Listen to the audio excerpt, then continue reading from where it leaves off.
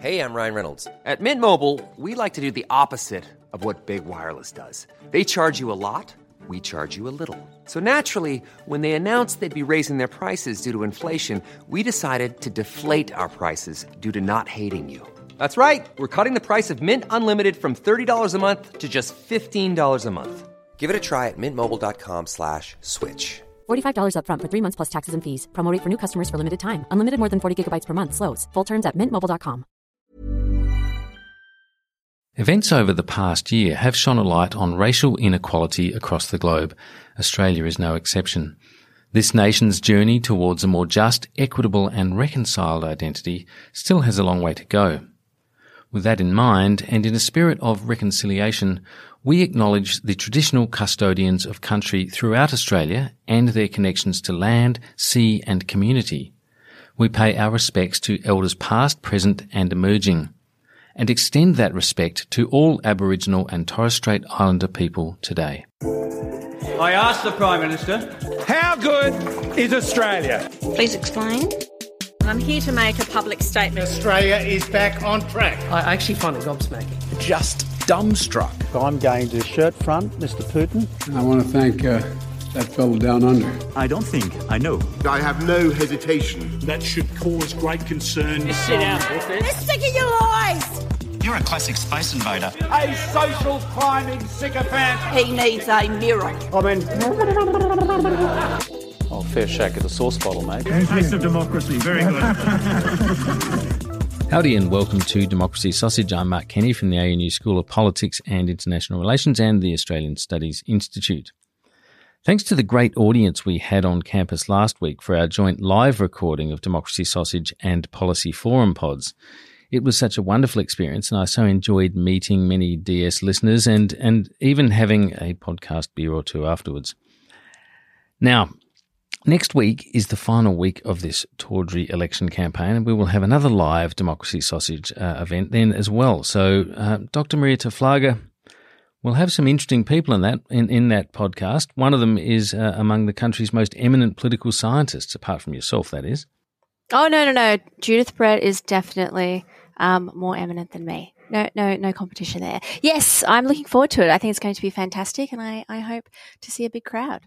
Yes, well, I mean, Judith Brett's written so widely about Australian politics. In fact, I think her most recent book is called Doing Politics, and it's a whole lot of things are covered there. But she's, written really brilliantly about the history of the Liberal Party and biography of Alfred Deakin. She understands, in the historical sense, the notion of minority parliaments, Deakin's attitude to compromise and what he thought about that in terms of improving legislative outcomes and so forth. So in the context of this election, I think she can make a really useful contribution to our understanding of what lay before the Australian people. Yeah, absolutely. And the other exciting thing about Judith Brett's expertise, of course, at this juncture in our politics is that she is probably the premier scholar on the history of the Liberal Party, and it's and will have, I think, really interesting things to say about its potential future directions and how that might, interact with the agenda that is being brought by, more liberal forces from the Teal Independents and more radical right forces, sort of from the little galaxy of parties on the right fringe from Palmer, One Nation, and the Lib Democrats. So I think it'll be a fantastic discussion. Yeah, that's right. I mean, it's a very good point actually, because the history of the Liberal Party is, seems to be at a bit of a hinge point at the moment. Someone made the point to me on Twitter just this morning that it's interesting that the Liberal Party, having so conscientiously denied the idea of affirmative action in its pre-selection processes and having pre-selected so few women, is now under threat from a range of women. It seems to be, as this person said, they're one of their greatest weaknesses going into this election. So yeah, quite a fascinating juncture. Of course, we'll know the verdict of voters on some of those big questions in not too long, and who knows? Maybe the party will be electorally vindicated for its position, or maybe the reckoning is coming. We'll know soon enough. Also joining us next week is our great friend on this podcast, Sky News chief anchor Kieran Gilbert. Kieran's a wonderful journalist and an adroit observer of Australian politics. So it'll be a big final campaign show. Get along there if you can. There will be democracy sausages and drinks before the pod. That's at 5:30 to 7:30 on Wednesday of next week. And I'm sure you know where to go to register for that. People are registering quite quickly. So there will be limited places, and it's the place to be midway through the final week of this, as I say, somewhat tawdry election campaign. Today, though, I'm super glad to also have with us again Professor Frank Bongiorno from the School of History here at ANU. Frank, welcome back. Oh, thanks, Mark. It's lovely to be back. A regular on Democracy Sausage. Now, the third debate is virtually upon us. By the time people are listening to this, it will either be about to happen or have just happened. You must be looking forward to the clash of ideas, the smorgasbord of rich policy choices put before a keen and adventurous electorate. Well, indeed, and we had such a wonderful foretaste of it in the second debate, didn't we? It was. It was a high point of intellectual discourse. I've never been so happy to hear my baby cry, so I had to leave. It was a bit like a couple of babies crying, really. That would have been more enjoyable. Yeah. Well, at least they know what they want. I mean, you know, they're clear about their intentions, babies, when they're crying. At least there's not so much ambiguity, I would have thought. This was a debate where so often it was the stuff that was studiously being not said, or sort of strategically avoided, commitments not made, firm statements sidestepped, and so forth. I mean, It's astonishing, really, how elections are so much about risk, in a sense, so much about problem avoidance, Frank. Well, this one certainly has been, and I guess Labor's still very haunted, isn't it, by 2019. But of course, you know, the situation is very different at the moment. Labor, yes, they were ahead in the polls then, but they're much further ahead in the polls this time round, and Morrison is carrying a lot more lead in the saddlebags, and I think that was quite evident the other night. I mean, the format was interesting, and I presume that it was, obviously acceptable in the end to both sides. If it was driven by Morrison and Morrison's side, I suspect it was a miscalculation. They may have imagined that 60-minute bites would suit Scotty from marketing, you know, someone who, you know, can be a direct communicator when he puts his mind to it. But my sense is what it did was it actually brought the Prime Minister kind of back. It undermined or undercut the kind of gravitas and authority that an incumbent and a Prime Minister can potentially bring to an occasion like that, and it produced the kind of scrappy affair that I suspect opposition leaders actually prefer in a situation like that, and certainly when they're ahead, as Albanese is at the moment. It was extremely indignant, wasn't it? I mean, the whole thing had a feel of like a game show, right? Where like the loser would be pushed into a tank of sharks and the winner would be chased off the stage at the end by crocodiles, right? It was absolutely farcical, and debate is such a generous word because, you know, like the sort of the time limit, which they weren't really able to enforce was I think against our ability to learn anything or be informed in any kind of way. And it was submental, basically. It was interesting. Like Morrison kind of really raced through his whatever he was trying to say, and he was talking so quickly, it was so difficult to understand and pass what he was trying to say. I actually found it was like a blur, right? And whilst Albanese kind of struggled to finish a point, I do remember, and sometimes to start one. Yeah, exactly. Like I do at least remember what he was trying to say because it was slow enough. I mean, yeah, there was plenty of time. I honestly think that is the worst debate we have ever seen, and it really has, I think, thrown the Sky debate where real people got to ask questions of actual substance into really positive relief. Like I just thought that the press pack asking what I thought were in the main a rather trivial and self-indulgent grandstanding set of questions. It was just a sorry day for journalism and for Australian democracy. It raises the question of the usefulness of the debates. I mean, people go on as if there's some sort of ancient tradition. I mean, the first of them was 1984. And even then, I don't think it was maintained through the 80s. If I remember rightly, it was abandoned again in 87, I think. Yeah, I think Hawke at one stage decided, I'm the Prime Minister, I don't need to do debates. Indeed. Yeah. And I do wonder about the value of them. They're not a natural fit for a Westminster system anyway. And in fact, they've become redundant to the extent that, you've got the two parties up there, and we know that in a couple of weeks' time, probably somewhere around a minimum of 1 in 4 voters for the House of Representatives is going to be voting for someone else. I mean, is that really a fit and proper way to present politics? Two party leaders up the front. What about everyone else?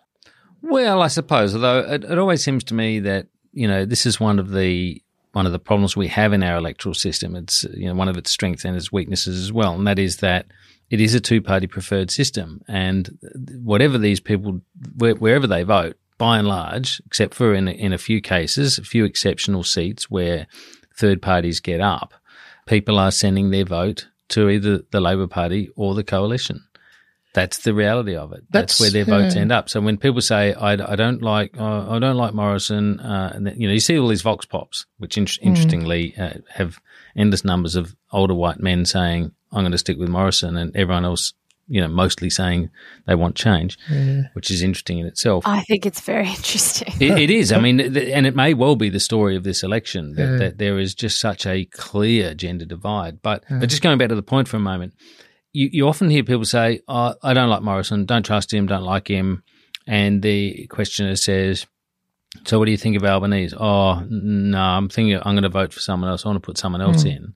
Well, these aren't constituents of, Cook or Graindler, which are the two electorates in which you get to vote directly for the Prime Ministers. These are constituents in Wentworth or Chisholm or wherever it might be. And so what they're talking about in practice is whether they are going to, where their vote is going to end up, whether their second or third preference is going to be the one that counts in that race. And it will be going to either a Labor person or a Liberal person in the metropolitan area, save for the possibility of some, few independents. That's the reality. And so in a sense, that's why we have the Prime Ministers in a debate, because they are the two people who conceivably, only two people who conceivably can come out of this as Prime Minister. I mean, I agree. It's in a real sense, it's still a kind of two-horse race, but it's also a reinforcing two-horse race, isn't it? I mean, if all of our practices and institutions basically just assume that there's kind of two sides and two arguments to be, sort of put out there, well, we're kind of going to end up with, in fact, we're not going to end up, because it's quite clear that there's a revolt going on at the moment against that. It's been going on for some years, and one of the most interesting things to look at after the 21st of May will be just how deep that revolt is. I mean, at the moment, it's still 3 in 4 are voting for the major parties at House elections. It'll be very interesting to see whether it's still 1 in 4 or whether it's actually, I think it's about 23% actually, if I remember rightly, from the last Australian election study or the stats we had last time. But anyway, we'll see what happens. I mean, I take the point that it is still a two-horse race, and in the end, most voters do have to choose one or the other. Yeah, I mean, I agree with both of what you said, but it is in the major parties' self-interest to lock in that two-party dynamic, because it suits them. They don't actually want to govern in minority. They want to govern in majority, right? Like they already, often forget about the Senate and run into trouble there. And they don't want to be doing that in the lower house if they can avoid it. I mean, I think what is kind of interesting is that there is a growing kind of discourse and awareness around the fact that the coalition is a coalition. Yes, and I think this is all to the... So we already have a minority government. Precisely. Yeah. And I mean, I think there's and just to be clear on that, the point you're making there is the Liberal Party doesn't have a majority in its own right anywhere near it. No, and they haven't actually, they've only succeeded in having a majority in their own right twice. I think once in 77 or 75, and I think when Abbott was elected. So it might have been 3 times. It might have been 75, 77, and 2013. But otherwise, they have always needed the National Party to govern. Like, that's just a fact. That's right. And even in those occasions when they could have done it by themselves, they've still gone into coalition arrangements because that is the product. And then they sell this myth pretty convincingly, obviously, because everyone sort of accepts the shorthanding of it, that it's that it's not a minority government, that it's a unified sort of single party thing called the coalition. But the coalition, as we know, is an agreement, a secretive agreement. That's one of the things that Barnaby Joyce is most proud of, he says. A secretive agreement between two parties for power sharing, where they hand out ministries, they trade away policies, they agree not to pursue certain policy directions, all, as I say, done secretly between two parties, and then they somehow get away with this myth that it's total stability and all unity. Well, that's right. And I think what is actually really interesting about the coalition relationship between the Liberal Party and the National Party is that, it used to be kind of done on a handshake. Yeah. But, I think once Malcolm Turnbull became Prime Minister, Barnaby insisted on a written agreement. And that I think signals an important kind of shift, I guess, a lack of gentleman's trust between the two leaders, and perhaps a recognition that their interests may be diverging somewhat. I mean, a long-term trend that isn't really discussed or acknowledged or understood in the dynamics of politics on the centre-right is that the Liberal Party has actually for a long time had greater regional representation than any other party, including the Nationals. That the Nats increasingly hold rural seats, or seats that are majority rural. And there is this, we've all heard this sort of reference to the Barnaby line, which I think is quite cute. But that's another kind of fissure in that voting base between the people who grow stuff and have farms and own them as their family, and the sort of mega corporations that run large agribusinesses, or corporations that have large mining concerns or thermal energy operations. And the Nats have been under pressure for a long time. And I bet Frank would actually have a lot to say on this.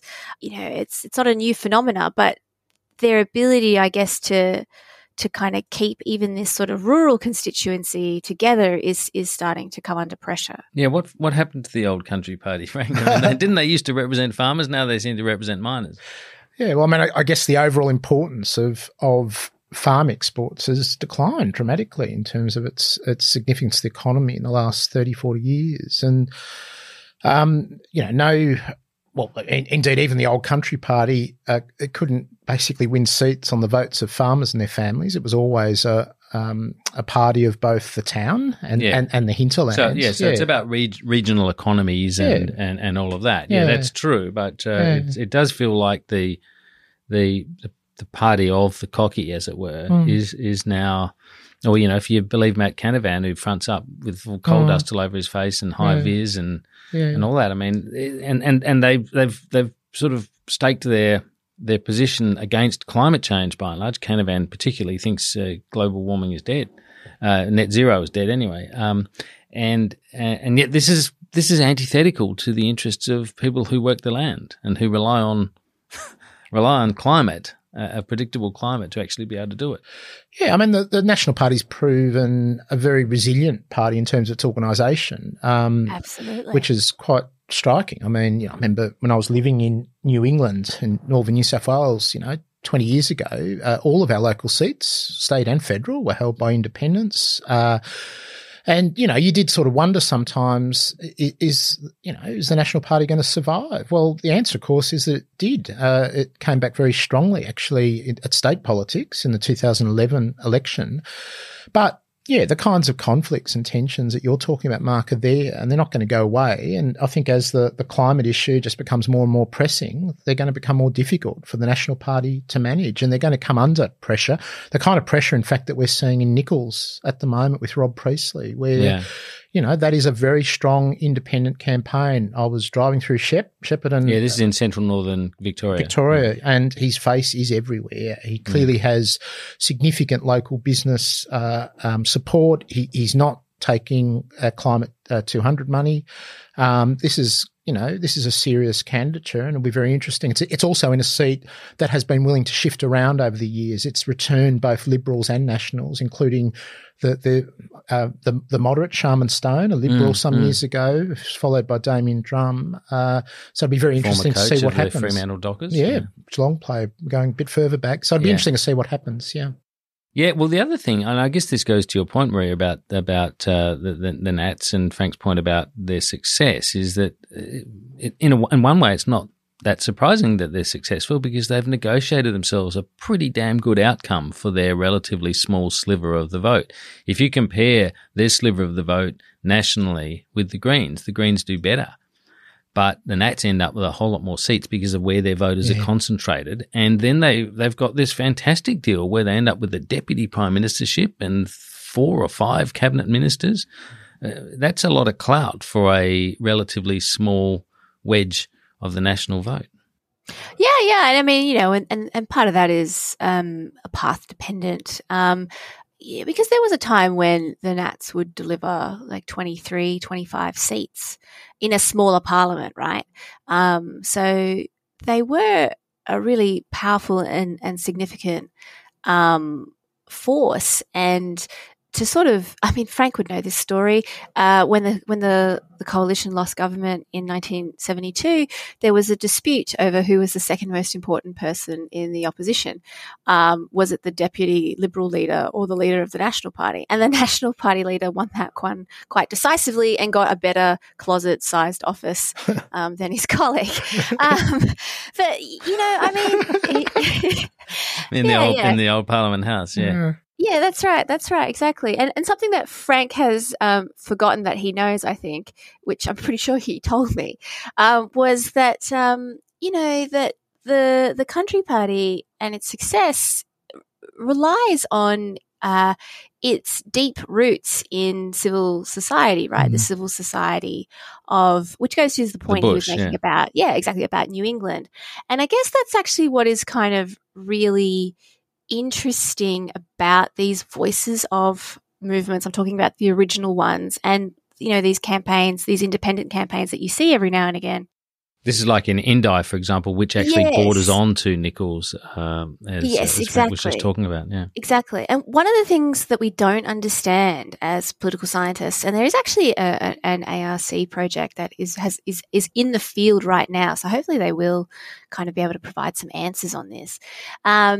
But one of the things we don't really understand is, you know, what is actually going on at the sort of civil society level in these communities? Like, is it that there are different people organising, or are these people who you know used to be part of the National Party fold and have effectively just sort of switched their allegiance, and, you know, should the sort of national conditions improve or a better local candidate emerge, etc., you know, they'll return to the fold, you know. So it's another way of sort of saying, like, are these communities sort of changing to the point where the National Party is unable to kind of reconcile its sort of fragmenting constituency, you know, and are we sort of seeing, like, pretty much all three of our parties are honestly actually undergoing a significant amount of dislocation, because there is major, you know, sort of demographic, that's the word, shifts kind of underway in society, some of them driven by technology, many of them accelerated by COVID, and that's sort of what we can sort of see happening to the Liberal Party. You know, if Morrison loses government and Labor government is installed either in minority or majority, like, it is revenge of the elites, you know, a group that the coalition has really made hay on kind of maligning, for a good 25 years now. I think there is an irony in that. Mm. Yeah. Let's take a quick break and be back in a moment. Hey, I'm Ryan Reynolds. At Mint Mobile, we like to do the opposite of what Big Wireless does. They charge you a lot, we charge you a little. So naturally, when they announced they'd be raising their prices due to inflation, we decided to deflate our prices due to not hating you. That's right. We're cutting the price of Mint Unlimited from $30 a month to just $15 a month. Give it a try at mintmobile.com/switch. $45 up front for 3 months plus taxes and fees. Promo rate for new customers for limited time. Unlimited more than 40 gigabytes per month. Slows full terms at mintmobile.com.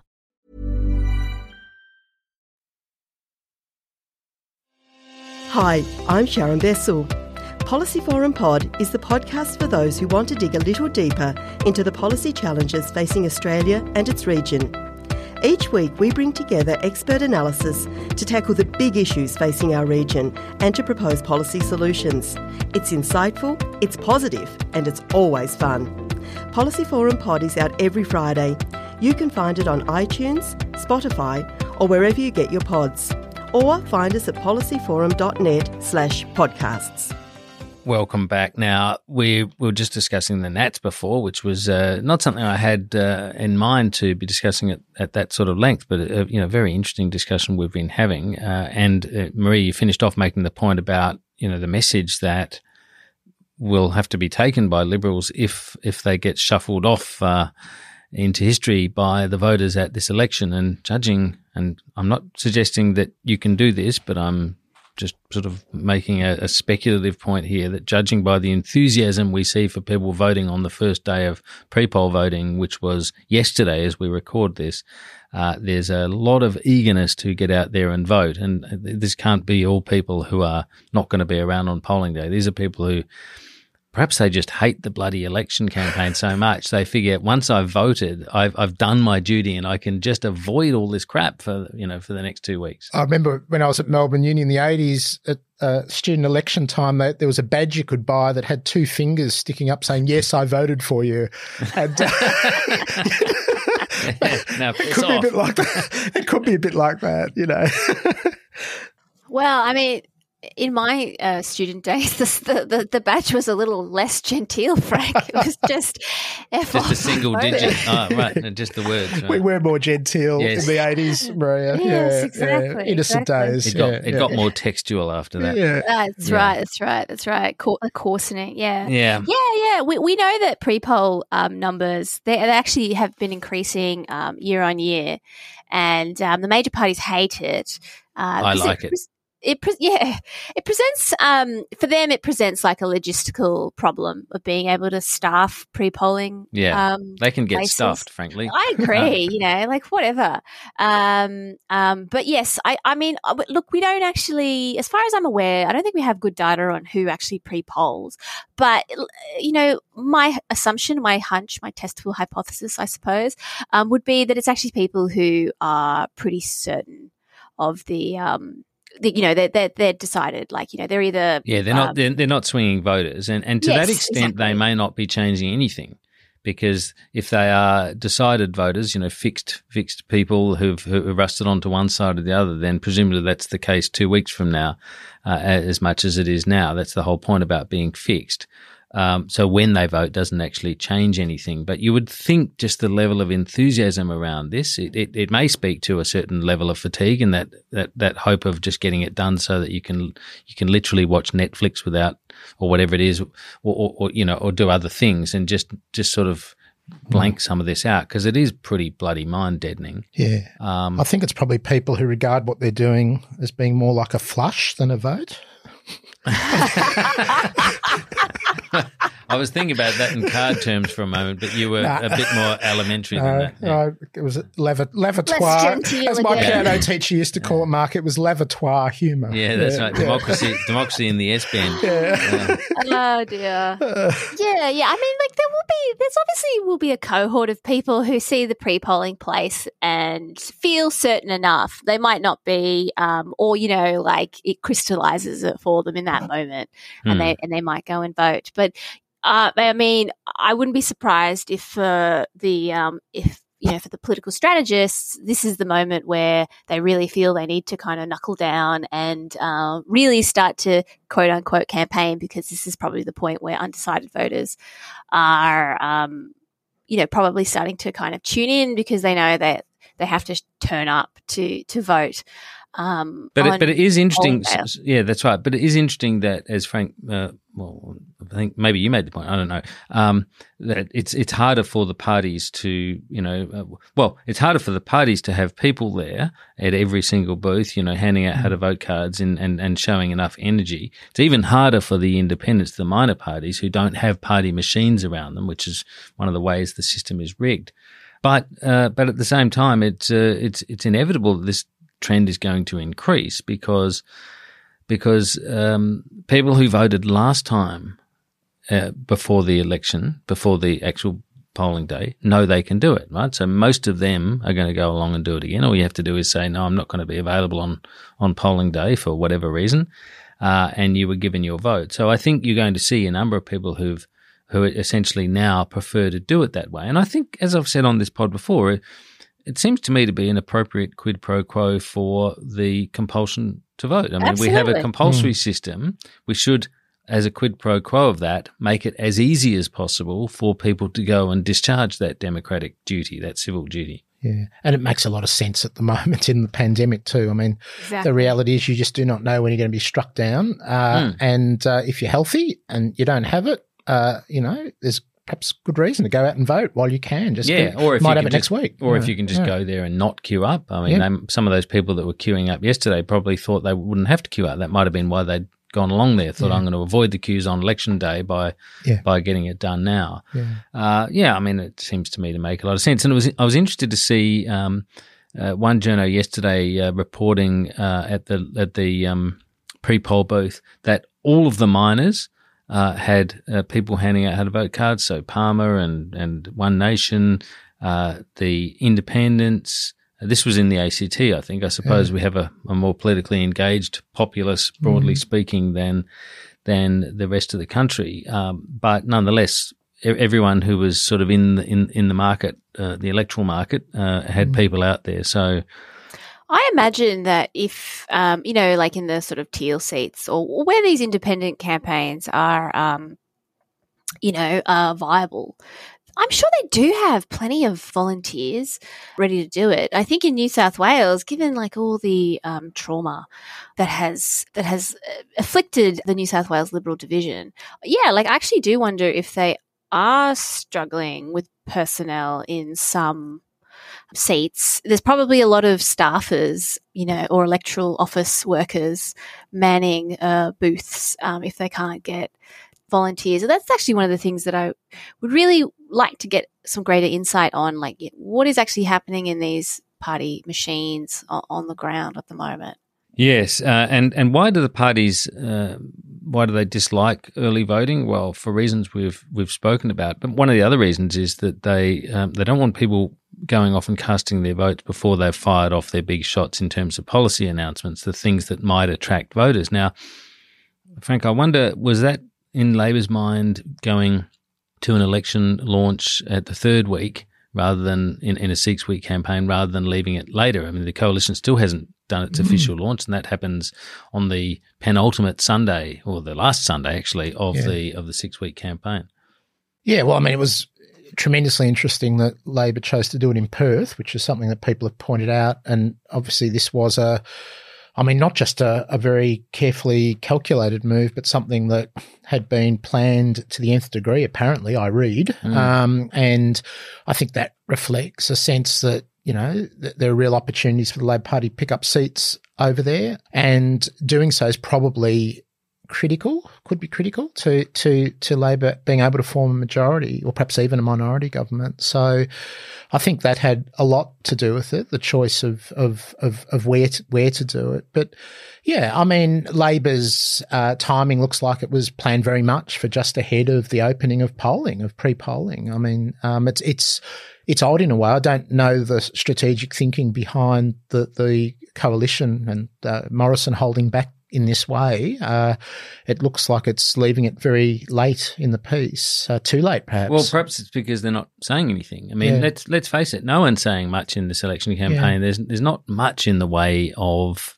a big narrative direction. We don't have for a party that's coming to the election with a plan for change, that being the opposition, we don't really have an imaginative picture of a future Australia. I mean, headland stuff. We got headland stuff. We got the vibe. It's exactly the word that was coming to my mind as well. It's like they want to get elected on the vibe. Now, okay, the vibe is not unimportant in election campaigns. The overall idea of social justice, of lifting wages, of having carers properly remunerated, and the sectors those care sectors being able to recruit people because the pay is above subsistence, which is essentially where it is at the moment.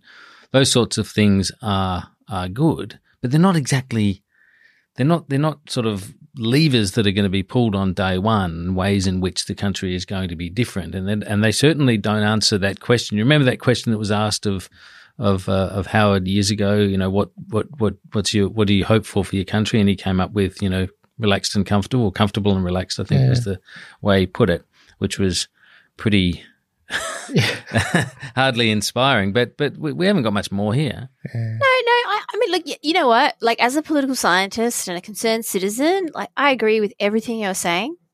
I just think that it would be important for citizens to be able to actually properly assess different parties' policy offerings. And it's a pity that we don't have manifestos like they do in the UK and other European democracies, where they all basically have to write it down and they publish it. And I mean, most of it is just, dot points that leaders can or cannot list. But I think from putting my kind of cynical political hat on, the vibe is, if you're a government or a party that is about to inherit government in what is really uncertain times with a lot of uncertainty on the horizon, the vibe is probably a good thing for you as a government, because voters know that you'll opt for social justice, but you're not necessarily locked into, some like legislated, really expensive tax cuts, that cost billions of dollars or anything. Except that anything you are. Like that. Exactly. So yes, I mean, I think that I'm sure they'll be grateful for the vibe, but you never know. They might just turn around and do a hawk and say, "Oh my God, the world is like upside down. We're gonna, float the dollar."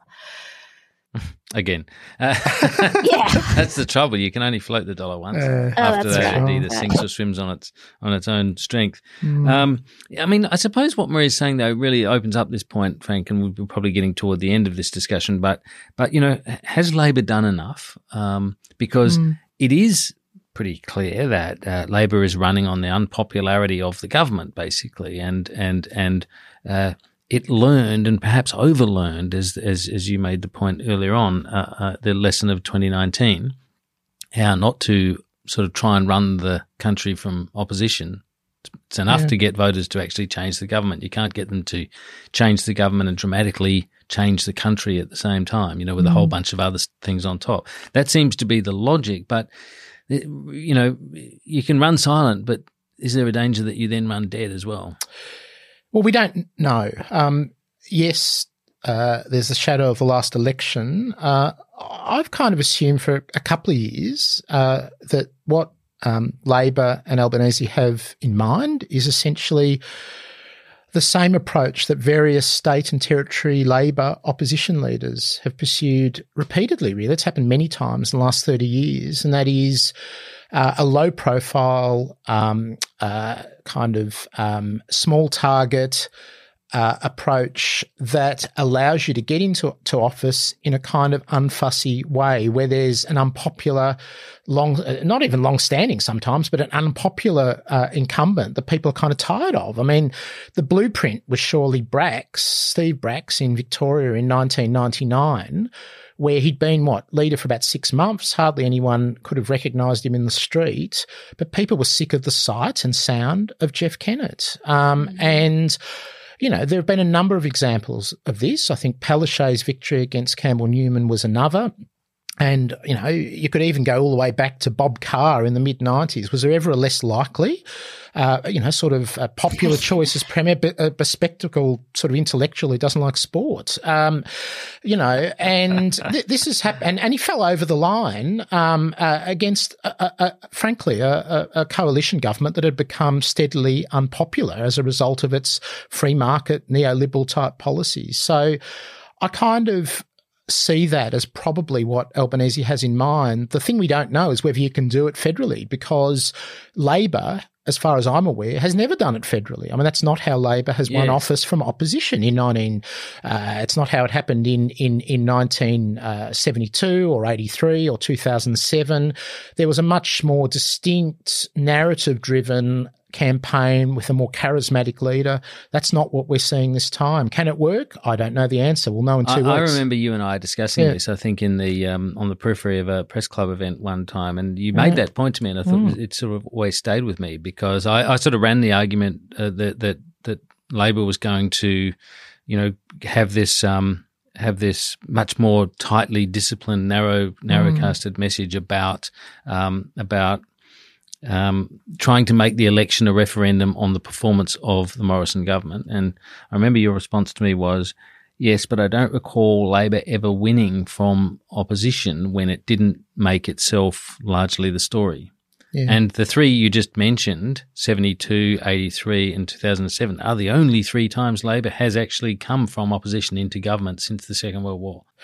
Exactly, yeah. And look, it was the same in 1940 when Labor almost won government, actually. Basically it was a dead heat. The story was a resurgent Labor Party, really. So, look, I mean, we'll see. We just don't know at this stage. The Liberals have managed, or the coalition has managed, I think, to slip into office in that way from opposition, but Labor has not managed to do so and it may be as a party of reform, it's harder to just slip into office in that way. That's right. It may be that as a party of reform, you're expected to do something different from a Conservative party. Maria, what do you think that where does that leave? Let's just for a moment consider the possibility of Labor not winning here. They will have tried big target, if I can put it in that blunt term, in 2019, and they will have tried, the rigid discipline around a small target. Where would that leave them if they fell short this time? Oh, well, there'll be like some books about whether or not the Labor Party is going to disintegrate and, whatever. And let's go talk to a publisher. Yeah. That's right. All the likes of that. And then, I mean, look, this I guess I want to make 2 points. The first is I agree with Frank and your analysis. The only thing I would say, though, is the conditions have never been more promising for, I guess, Labor to sort of fall over the line in terms of winning. Despite the campaign, rather than because of it. Yes, because they're against a Prime Minister whose goal is to not have a legacy, in essence. I mean, he has literally said that. So, this might be the only time where it could even have a hope in hell of working, And what I think is what kind of interesting was that, Turnbull and Shorten were really well kind of matched as a pair, like they're the same kind of politician. And so the 2016 campaign was awful and turgid, but it was kind of civil and it was kind of fact-based. And Morrison and Albanese, I think it's kind of interesting, Albanese's reputation is as a pugilist, right? As a factional warrior. That's a very good point, yeah. But, in this campaign, and part of that, I suppose, is to do with just the sheer aggression or the sort of the desire to dominate style of Morrison. He's sort of indefatigable, isn't he? There's a little bit of Johnson around him as well. That sort of, even when he's losing, he looks like he's winning. Yeah, though, you can kind of see it sort of fraying around the edges as, fortune really isn't cutting his way. And I do wonder if Albanese is in the same mold as Frank pointed out, Brax, Palaszczuk and Kim and Carr, sorry, not Kim Carr, Bob Carr, who all went on to lead long-lived governments, which kind of goes to the point that campaigning skills and governing skills are not the same. And it will be interesting I will say this for Albanese. I think broadly speaking, he has picked the right tactics, given the cards he was dealt with the pandemic and all of that, not an easy hand to play. And I think he has, broadly speaking, at a strategic level, played those cards quite effectively, and there is a bit of luck on his side in the sense that nothing is really cutting the government's way. But yeah, if they do lose this election, well, I think a lot of people will resign and retire from the party, and there will be major renewal, because I mean these guys have been out of office for 10 years now.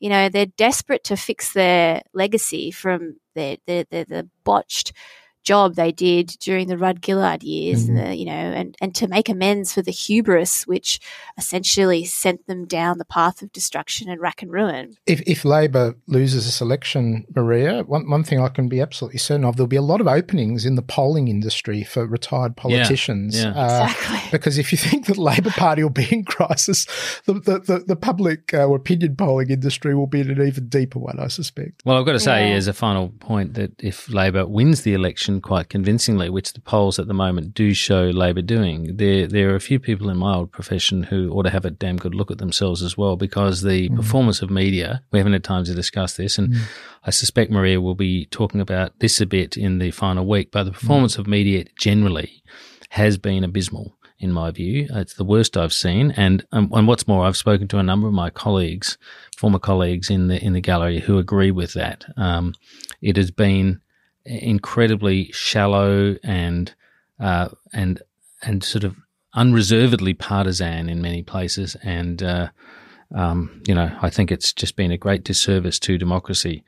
So with those inflammatory comments, that'll have some of my colleagues going, "Oh yeah, he would say that."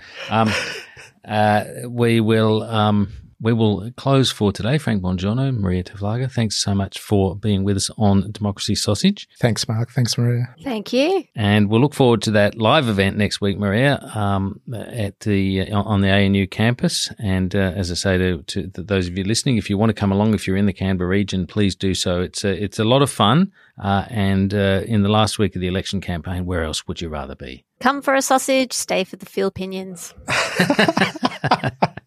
Bye for now.